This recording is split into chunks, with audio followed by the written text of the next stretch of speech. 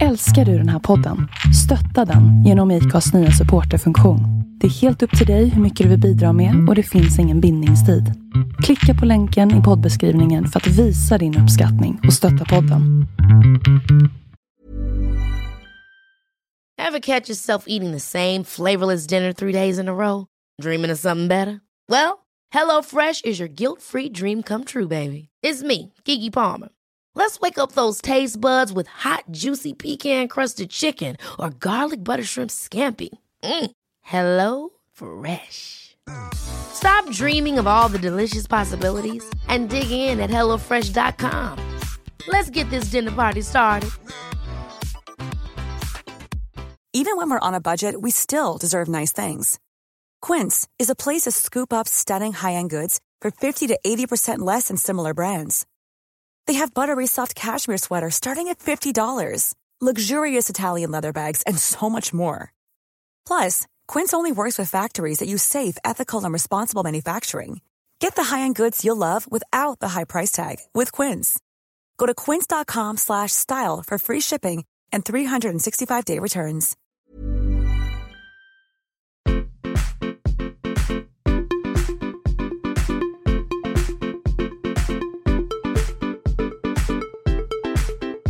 Nu går det. Nu går vi vidare.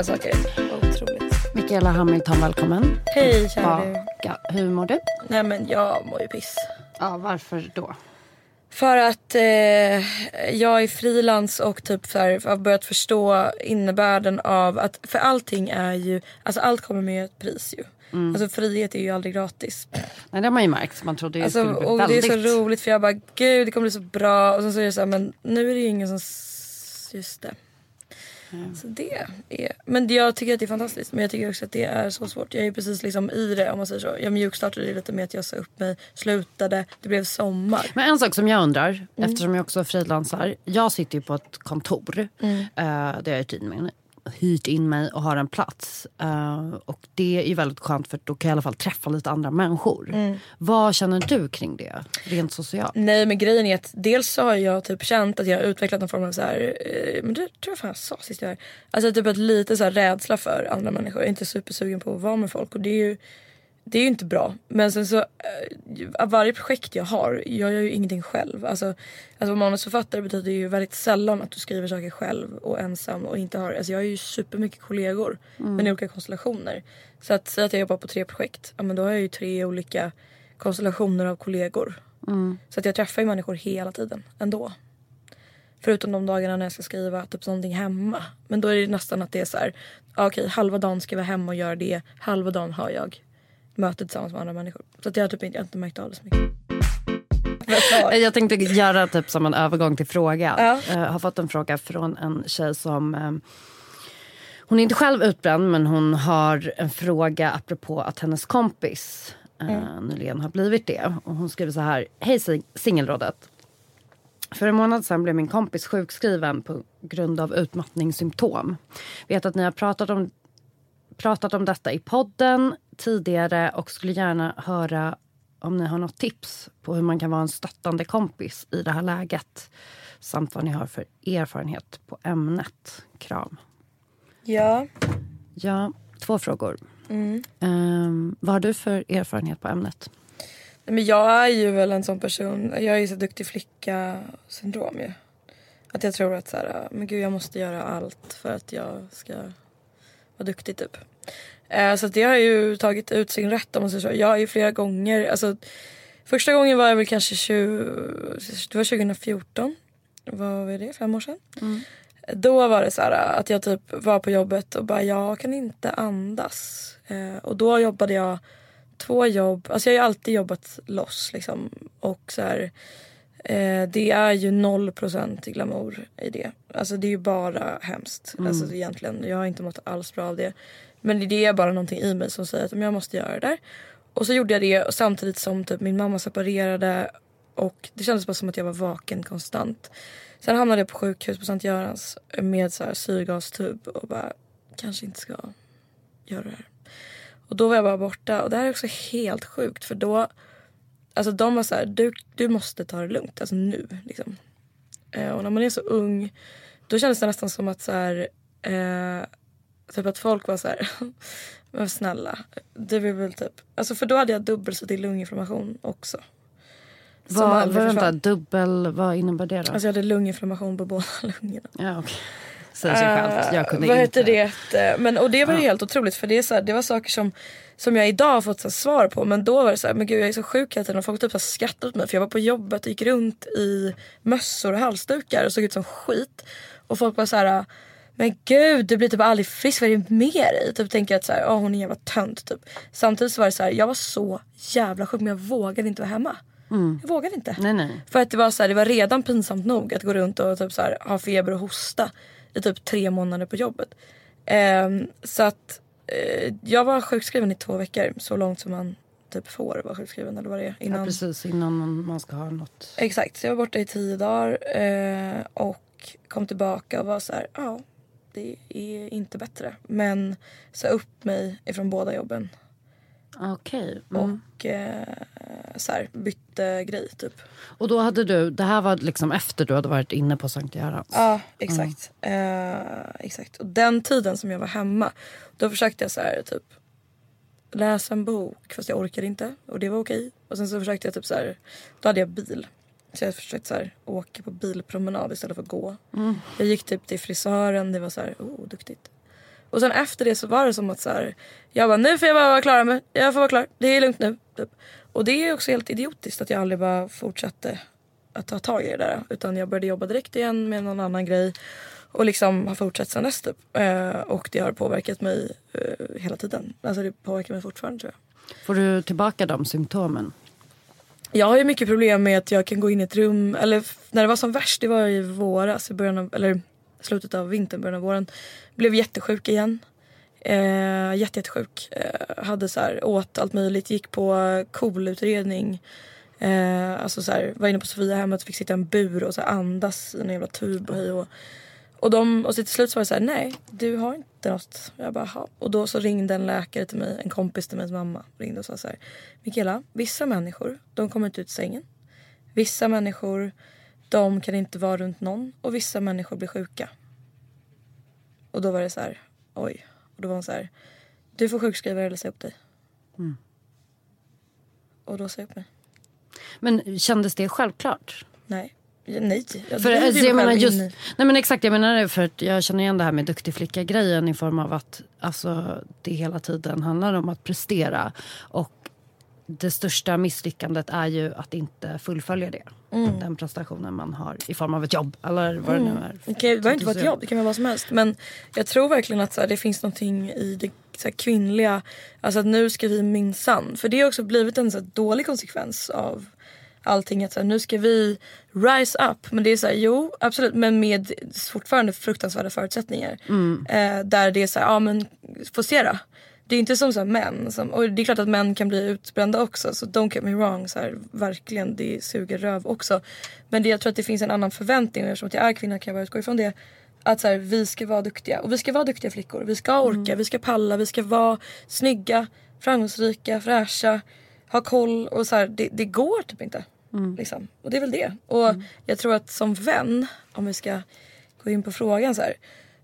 Så jag tror att det viktigaste man kan göra är att lyssna och ta den människan på allvar. För det är så svårt att bli tagen på allvar. När man säger så här, ja jag går in i ett rum och så kommer inte ihåg vad jag gjorde där. Eller vad ska jag göra där. Hur mycket har man inte upplevt det liksom. Eller så här, jag öppnar ögonen men det känns som att jag inte har sovit en sekund. Eller jag kan inte sova. Eller jag har brinnande ångest i magen. Eller det, alltså alla de här sakerna. Eller typ så här, ja det svartnar för ögonen. Eller jag kan inte andas. Alltså, glömma bort portkod. Alltså, ja, hela köret. glömma bort portkod har hänt mig. Alltså så här, jag har glömt min hund när jag ska upp min hund. Jag förstår dig. Men vad är det liksom? Nej, alltså det... Men du har ju varit utbränd, ja. Jag har varit sjukskriven för det också. Men det var inte heller så länge. Det var i och för sig längre än 2 veckor. Det kanske var 5 veckor eller någonting. 1 månad i alla fall var det. Och då jobbade jag heltid på en tidning, på en redaktion. Och hade utöver det lite andra grejer som jag gjorde. Alltså jag började ju känna det såklart mycket tidigare än när det faktiskt liksom slog till. Men morgonen som det gjorde det var jag på jobbet. Det var en fredag. Och när vi har ett morgonmöte där vi alla står upp och ska gå igenom vad upplägget för dagen är, så känner jag hur det börjar snurra och hur jag börjar få de här, vad heter det, vallningar, alltså febervallning, alltså att det bara... och jag känner hur jag dessutom inte får luft. Så jag tänker, nu kommer jag svimma, så jag går och sätter mig. Så jag går iväg en bit och sätter mig vid ett bord bara för att typ vänta ut det. Och sen kommer en kollega och frågar hur det är, och jag kan liksom inte svara på det, för att jag tänker ju, nu kommer jag dö. Och jag förstår ju inte heller då att jag är mitt i en panikångestattack eller så här, en accelererande. Nej. Så då ringde de en taxi. Och då åkte jag faktiskt också till Sankt Görans. Härliga akuten. När man sitter på akuten så inser jag också, det hände mig när jag skulle... Jag har också kört folk dit som har haft precis som du. Jag har kört en kompis dit. En kompis har kört dit.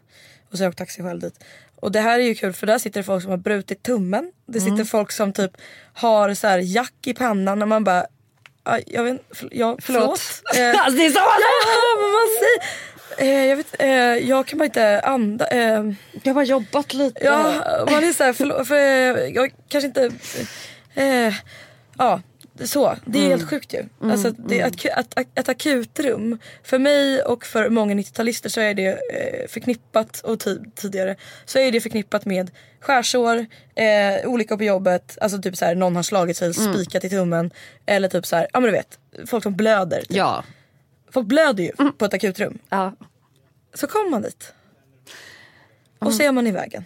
Och man bara, nej, det var mitt huvud här tyvärr som spökade. Alltså. Jo, men det där är helt sjukt. Men vad bra att du åkte dit. Men det sjuka var då att jag... Alltså det var ju den där läkaren som testade allting, kollade hjärtat, EKG, allting. Och sen var han så här, nej men det är nog, det här är nog en panikångestattack. Och jag var så här, okej, så här, pratade lite med min kompis Mona som har erfarenhet av det, och hon bara, du måste liksom skära ner, du måste vara ledig, eller du måste göra någonting liksom, när du jobbat typ utan semester hur länge som helst, du kanske kan ta ut någonting. Och sen när jag pratade med min chef som jag hade lite kontakt med under helgen, så frågar hon mig sen på söndagen om jag kan komma in och jobba på måndagen. Och då är jag liksom... Jag är ju fortfarande helt förstörd. Men kan inte heller säga nej. Så jag åker in dit. Och jag minns inte när, men typ någon gång den veckan så får jag en till panikångestattack. Och behöver åka hem. Och sen kan jag bli sjukskriven för det. I en månad. Och det var ju...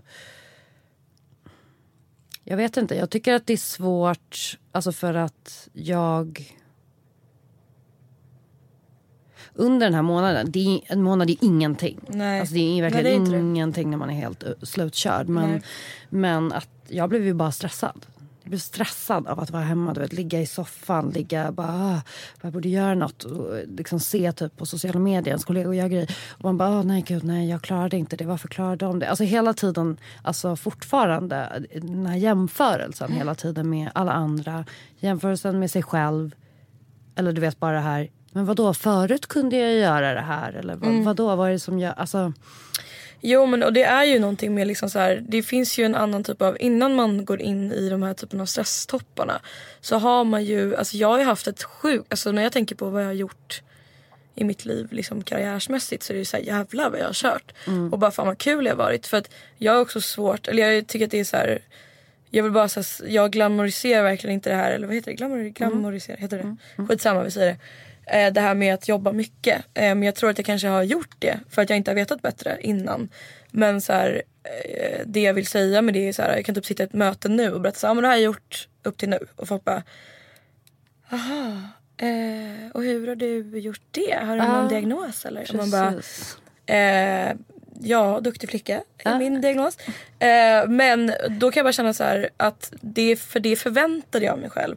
Men det hade gått bra ändå. Och det är väl det jag kan känna som vän. Att ibland kanske man också måste säga till folk så här, det är okej. Alltså du behöver inte vara först på jobbet, sist. Eller typ så här, du behöver inte göra 5 olika organisationers liksom, för att det är klart att man vill vara där och man vill göra allt och man vill vara med, men det är också så här, någonstans så måste man också lära sig att sätta stopp, för att då kan det vara så här, jag bara, men nu dödade jag i min karriär 24 år gammal eller vad jag var. Ja, eller? Gjorde jag det? Nej. För då satt jag i de 2 veckorna och tänkte så här, ja men nu dödade jag i min karriär, så här ser det ut och det här är verkligheten, det här är det jag gör nu. Men var du rädd för att fastna? Ingen brydde sig. Liksom, ja, nej. Varför, alltså, och det var det. Och det, precis, det var det jag var rädd för jag var så här, nu måste vi prata om liksom, så här, det här är det som är. Och det här är exakt så här känns det. Och nu kommer folk se på mig som att jag inte kan någonting. Men det är ju det här med svagheten. Alltså också hur man relaterar till den. Ja, men också så här, vad verkligheten är i sådana situationer.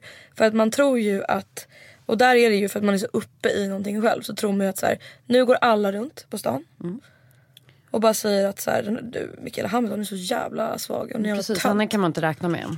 För att hon går bara runt och blir trött och så här, ja, hon tror att hon är så jävla duktig och kan allt det här, men det kan hon inte. Hur många människor tror du går runt och säger det? 0. Ja, det är faktiskt statistiken.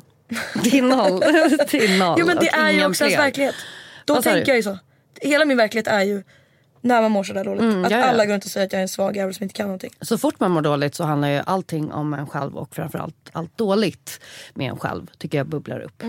Eller det som man tycker är dåligt men som man kanske är ensam om att men då måste man också som vän kanske tänka så här, om man är vän till någon som lever i den verkligheten just då, att så här, du håller jag på att ta död på. Det är som hemskt då man hör så här, när kvinnor ska skaffa barn. Men det kommer betyda att min karriär kommer gå lite neråt. Det är så här, eller? Behöver det verkligen det? Alltså, och det är de sakerna som jag tror man måste påminna sina vänner om som mår dåligt eller är i en sån grej. Att så här, det här är inte en verklighet. Det är din verklighet just nu, men det är inte så. Och så här, försöka att vara där och förstå att det kan kännas så, tror jag är jätteviktigt. Alltså så här, det är klart att det kan kännas så. Att man säger nej, nu gör jag fel och ingen kommer. För det är ju en känsla man kan få utan att vara utbränd, tror jag. Ja, absolut. Alltså, självklart. Alltså, det är ju precis, det är ju så många olika delar. Alltså, dels den sociala biten som stressar den, jobben, och också tänker jag, alltså bilden av en själv. Alltså, för jag har alltid haft den synen på mig att jag kan göra allt. Så att liksom, när det här kom upp med alltså hela utbrändheten och att jag blev sjukskriven, så tyckte ju jag att det liksom svåraste var just det här med bilden av mig själv och eventuellt att se mig själv som svag utifrån. Men hur har du jobbat med det efter det då?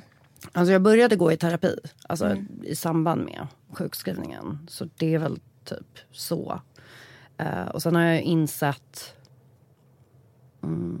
på egen hand, eller vad man ska säga, alltså nu när det har gått några år, att så här, det inte är värt det. Ja. Och att jag inte bryr mig. Alltså det som jag har brytt mig om tidigt som har varit viktigt. Alltså vad andra ska tycka. Och vad folk framförallt, hur de ska värdera ens prestationer. Typ sådana saker är jag bara så här, gud. Men för lika mycket som att man blir alltså identifierad med det man kan. Alltså så här, det blir så här, Mikaela, hon är så här. Emily, hon är så här. Alltså så här, vi blir så här, hon gör ju det där. Det är det första folk säger. Det är inte så här, hon är rolig. Hon är. För det är ju mycket så här, man introducerar en människa eller har en bild av en människa baserat på vad vi gör och kan och allt sånt där. Men det är ju också så här, det är ju inte relevant för. Ever catch yourself eating the same flavorless dinner 3 days in a row? Dreaming of something better? Well, HelloFresh is your guilt-free dream come true, baby. It's me, Keke Palmer.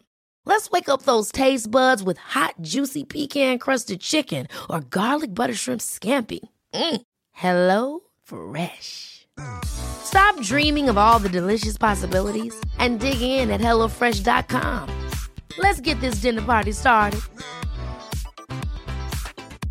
Quality sleep is essential. That's why the Sleep Number Smart Bed is designed for your ever-evolving sleep needs. Need a bed that's firmer or softer on either side? Helps you sleep at a comfortable temperature? Sleep Number Smart Beds let you individualize your comfort so you sleep better together. JD Power ranks Sleep Number number 1 in customer satisfaction with mattresses purchased in-store. And now, save 50% on the Sleep Number Limited Edition Smart Bed for a limited time. For JD Power 2023 award information, visit jdpower.com/awards. Only at a Sleep Number store or sleepnumber.com.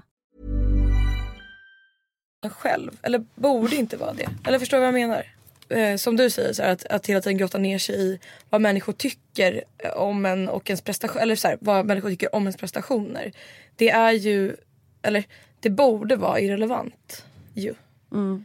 Eftersom att så här, det är ju inte det som definierar en. Alltså att hela tiden tänka så här, men jag är lika bra, eller så här, vad är det alla har sagt i alla år på alla jobb? Det är så här, jag är bara det jag presterar.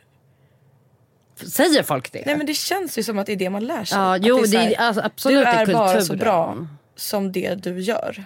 Men precis, och det märker man ju också att så här, det är inte direkt som att man blir befordrad om man inte har gjort det lilla extra. Nej, det är klart. Alltså så är det ju. Ja, och det är det som föder den här hetsen. Precis, alltså, man kommer ju också in i det mycket mer. Alltså, jag märker det nu när man är frilans att man inte jämför sig heller lika mycket med, alltså, just för att man inte har kollegorna. Och det inte är en tävling om liksom chefens uppmärksamhet och beröm och du vet, allt det här ohälsosamma som kan komma med att jobba med en mindre grupp. Men sen så tror jag liksom att så här, för att liksom svara ordentligt, så tror jag också att det är så här, utbrändhet är liksom inte, det är inte någonting man inte ska ta på allvar. Och det är svårt, tror jag, för människor är ju rädda att hamna där själva. Och det tror jag är det som gör att man också så här, fjärmar sig ifrån det. När någon är utbränd så blir man så här, men hon är bara trött, eller hon är bara seg efter. Hon tycker det är så tråkigt att vara tillbaka från semester. Nej. Det är inte det. Nej. Jag lovar dig att det inte är det. Och det är så här, det är okej att fundera på, oj, jag känner igen mig i typ 4 av hennes symptom. Oj då, jag kanske själv måste fundera. Alltså det är ju också någonting i det där att man inte får vara rädd. Det är inte pesten liksom, det smittar inte. Men du är förmodligen liksom i riskzonen säkert.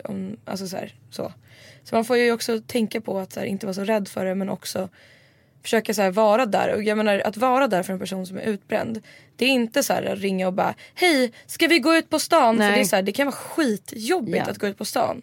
Det kanske bara är så här, hej, idag kom det ut en grej på Netflix. Den är bra. Bara det där lilla liksom. Ja, tack. Jag behöver inte svara. Jag behöver inte reflektera över någonting. Och jag behöver inte så här, känna typ att jag ska hålla på och prestera tillbaka. Perfekt. Men var du så här, nu blir jag nyfiken, var du så att du inte ville ha hjälp? Har man någon, alltså, jag är så dålig, kära du, på att be om hjälp, så att det är helt otroligt. Men om någon erbjuder då, hur är det då? Vad menas med hjälp då? Om vi ska försöka... Okej då, men i till exempel den här kontexten, när en av mina kompisar var utbränd, så hade hon och jag lite som ett så här...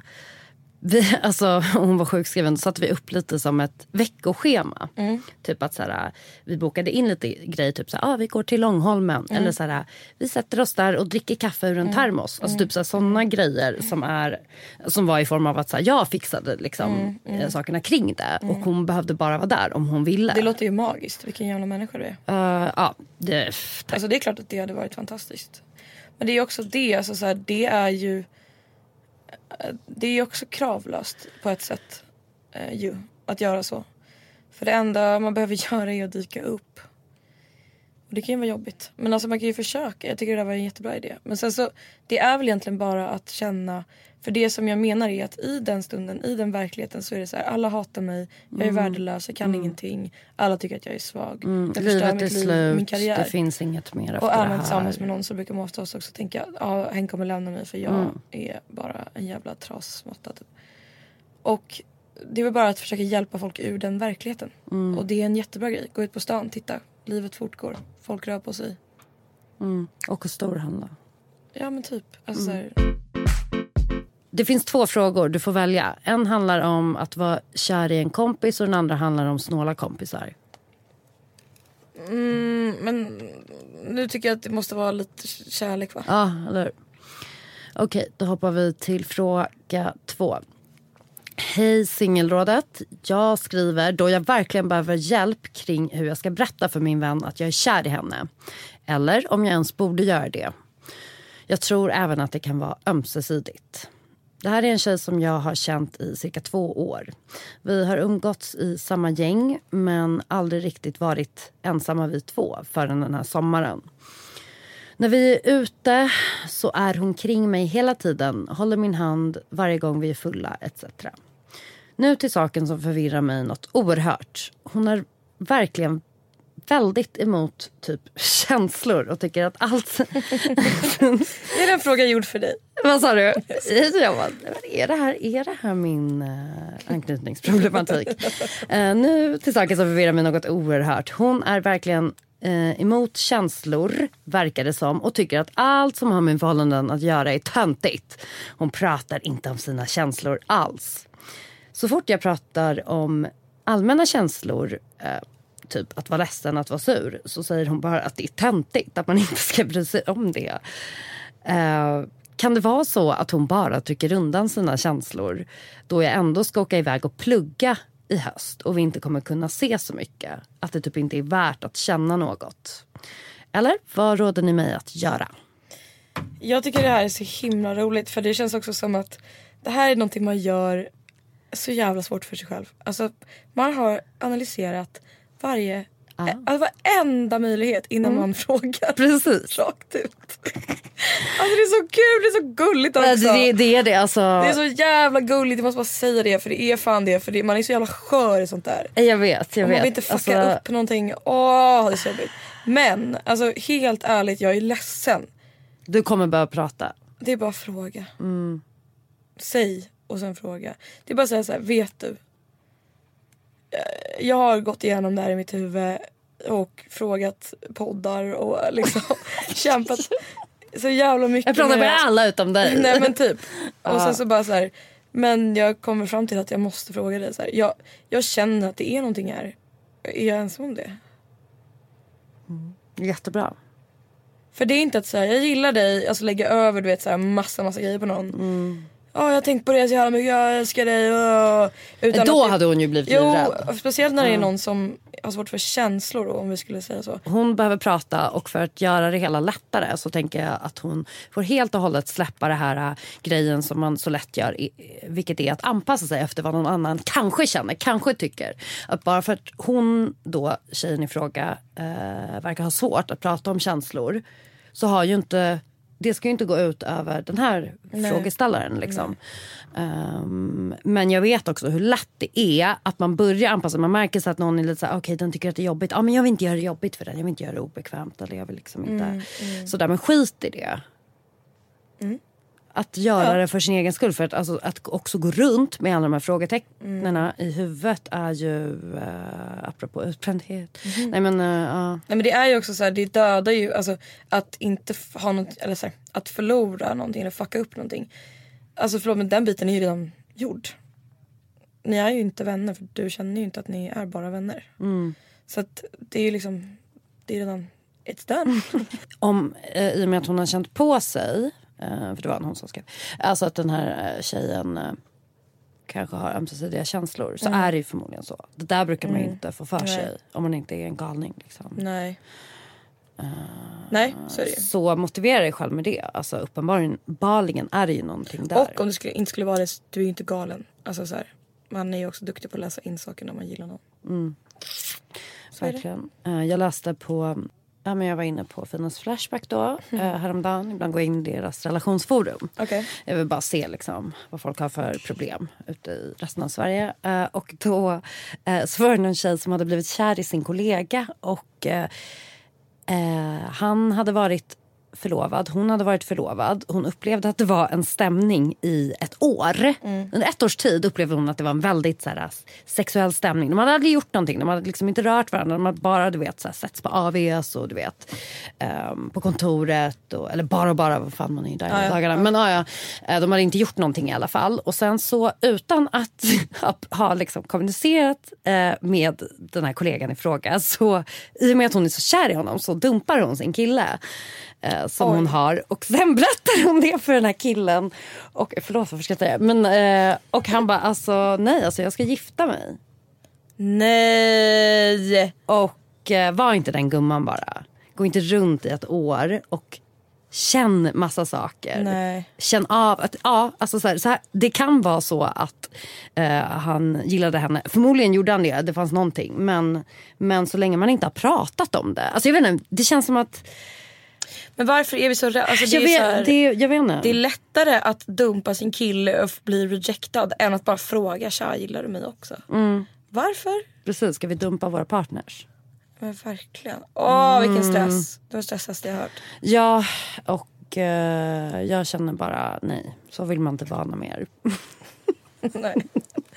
Alltså, någon mer? Har du varit? Nej, men jag har haft... Vad har du gjort för något? Alltså när jag blickar tillbaka så är jag bara så här, på vissa typ relationer som jag har haft är jag så här, bara vänta ett tag, det var typ bara jag i den här relationen.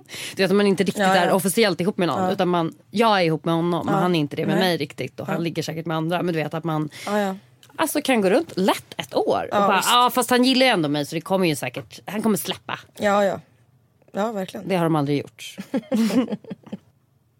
Jag läste en ganska intressant grej. Som jag vetat om men som jag liksom glömmer känns det som tills den här säsongen. Det är ju någonting speciellt med när folk kommer tillbaka från semestrarna. Nu skiljer ju sig och gör alla slut. Alltså det är liksom, det är någon sjuk grej. Ja, det är så. Och jag tycker det, jag undrade, alltså nu, jag har ju varit borta med min kille i 3 veckor. Jag är fortfarande jättekär, ska inte göra slut. Men det är ju någonting speciellt med att komma tillbaka. Vart var ni? Vi var på Gotland i 1 vecka och sen så var vi i Italien 2 veckor. Otroligt trevligt. Fantastiskt. Och man är ju med varandra, man får en otrolig närhet under den tiden. Och jag kan känna så här, fan, det är så jävla konstigt. För någonting jag försökt jobba jättemycket med efter det är att så här, få in den närheten i vardagen. Och det tycker jag ändå har gått bra. Typ så saker vi har lärt oss om varandra. Att ta med det in typ. Att försöka vara så här. Saker man typ sa då. Så här, vi borde vara bättre på att så här, gå ut med hunden på kvällarna tillsammans. Bara en liten runda typ. Bara så man får det här så här. Hej. Alltså för annars blir det rätt att man bara typ sätter sig. Du vet. Bara är så trött och säger ingenting. Bor ni ihop? Nej, det gör ni inte. Vi har tagit sig 1 år. Men det är så här, vi har en jättefin relation och det är så här. Så, men jag tror typ att jag fick så stressen när jag läste det där om att typ alla gör slut när de kommer hem. Då kände jag typ så här att men nu får jag vara ännu bättre på att lyfta in det. Alltså det är inte så att det krisar min relation. Men typ så här att de sakerna man har lovat varandra på en semester, att man kanske ska tänka på det, de som är i en relation. Att så här, fan, typ försöka att hålla de sakerna. Eller vara lite konsekvent med det. Vad skulle det kunna vara? Alltså om man tänker utöver promenaden. Men typ, jag lärde mig en svinbra grej i somras av Hanna Videll. Jag antar att jag får åt henne. Hon har ju skilt sig. Hon bara, jag lärde mig en så jävla bra grej på parterapin. Och det var att de har sagt så här. En partner är ju en person som har rätten att lämna dig när som helst. Det kan inte ett djur göra eller ett barn göra på samma sätt. Liksom, det går inte. Och då att man ska tänka, inte varje dag men åtminstone så här, några gånger i veckan så här, vad har jag gjort för att min partner ska älska mig? Och det är en sån här tough love-grej. För då kan man tänka så här, att folk blir kränkta och bara, men vadå? Jag ska väl bara bli älskad för mig själv. Absolut, men vad har du gjort för att den människan ska älska dig? Alltså så här, har du, och det betyder inte att man ska prestera. Men det kanske är så här, har jag släppt in?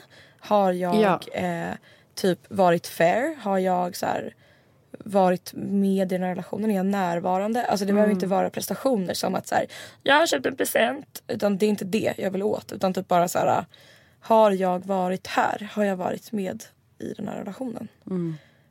Och det har jag tagit med mig supermycket. Det är jättebra. För just det där att det är så himla lätt. Alltså som du säger. Alltså att man förväntar sig någon slags. Att bara för man är kära i varandra så ska allting lösa sig. För att känslorna ska sköta det sig självt. Men just det här med vad man gör i vardagen. Och på vilket sätt man umgås. Alltså bara det här med, alltså det har jag själv upplevt flera gånger, men att man är liksom, du vet det här i en relation när man övergår till att typ aldrig, alltså man har ingen ögonkontakt längre. Nej. För det man kanske jobbar olika tider, man sitter med sin telefon, man sitter och kollar på kanske tv, man sådär, att det finns ingen intimitet. Som, jag menar, intimitet kan ju vara liksom det fysiska såklart. Men det är ju typ mer och mer att man förstår att det inte riktigt typ bara är det. Alltså, istället för att säga, men vad fan gör jag? Alltså vad gör jag egentligen? Nej men verkligen. Min psykolog gav mig ett bra tips där. Att hon sa att om man är i en relation där man märker att det här mönstret börjar liksom rota sig. Så ska man se till att varje gång man träffas att man träffas för att man ska göra någonting aktivt. Alltså att det inte bara är så här, vi träffas för, bara vill du ses ikväll. Alltså att det inte ska vara så, utan att man också ska ha en plan på vad det är man ska göra. Att det finns liksom att båda liksom får anstränga sig, för då blir det så automatiskt. Även om det bara är att man ska laga middag så blir det en ansträngning från båda sidor som är liten, men den är verkligen viktig. Den är så viktig. Så igår så bara, vi åker och köper thai eller kinamat på det här stället vi gillar. Det var inte speciellt jobbigt. Nej. Men det var bara så här, då gör vi det. Och så har vi den grejen. Och sen så när vi satt i bilen så bara, fan det vore jävligt gott med en Bloody Mary. Typ. Så bara, ska vi inte bestämma att på fredag så går vi och sätter oss på Grand och dricker en Bloody Mary. Ja. Och då är det så här, då är vi borta i kanske 2 timmar från hemmet. På riktigt, för vi har en hund så vi kan inte vara ute och stöka. Men då är det så här, då går vi och tar en Bloody Mary. Sen bara, men vill man inte ha typ en draja? Det har man inte druckit. Jo, kanske. Ska man ta den först? Och så börjar vi så här, det måste lite fnittrig typ i det. Det är så här, vi ska gå och ta en drink. Det är liksom inte världens grej. Men det blir det, för att det blir så här kul. Men det blir det, för då har ni liksom redan gått in på det. Ja. Alltså det, ja men exakt. Och så är man så här, jag vill vara fin typ. Kanske ska på med den där klänningen. Roligt. Och det är så här, som sagt, inte så mycket effort. Det är 2 timmar, 250 kronor var. Och sen är man liksom, så har man gjort det där. Det är faktiskt jättebra. Ja. Ja, fick även alla i relationer lite tips. Ja, vad fan, det är väl några som gud ja, absolut. Ja. Det är jättemånga. Jag tänker det. Och jag känner också att det, i och med att jag ändå, den här podden har rullat i 4 år. Det finns absolut rum för relationsfrågor. Ja, men också, om man inte har en relation, vad har man gjort för man ska älska sig själv? Alltså det är samma grej. Vad är det? Gud. Jag är jättekissnödig också. Hörrni, det här var jättekul. Jag gillar ju den här podden. Jag skulle ju vilja ha den här själv, men det är... Du får vara med mer, tycker jag. Gärna. Men tack så mycket för att du var med. Och tack frågeställarna. Ja, verkligen. Hoppas att vi... jättebra frågor. Återkom med uppföljningar. Puss och kram. Fan, hej.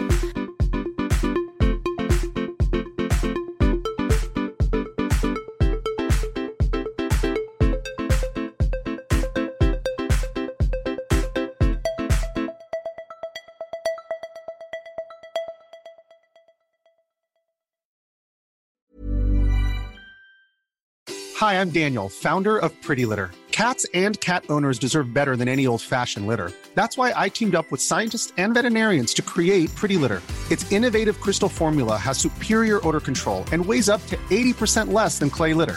Pretty Litter even monitors health by changing colors to help detect early signs of potential illness. It's the world's smartest kitty litter. Go to prettylitter.com and use code ACAST for 20% off your first order and a free cat toy. Terms and conditions apply. See site for details. Hey, it's Paige DeSorbo from Giggly Squad. High quality fashion without the price tag. Say hello to Quince. I'm snagging high-end essentials like cozy cashmere sweaters, sleek leather jackets, fine jewelry, and so much more. With Quince being 50 to 80% less than similar brands. And they partner with factories that prioritize safe, ethical, and responsible manufacturing. I love that. Luxury quality within reach. Go to quince.com/style to get free shipping and 365-day returns on your next order. Quince.com/style.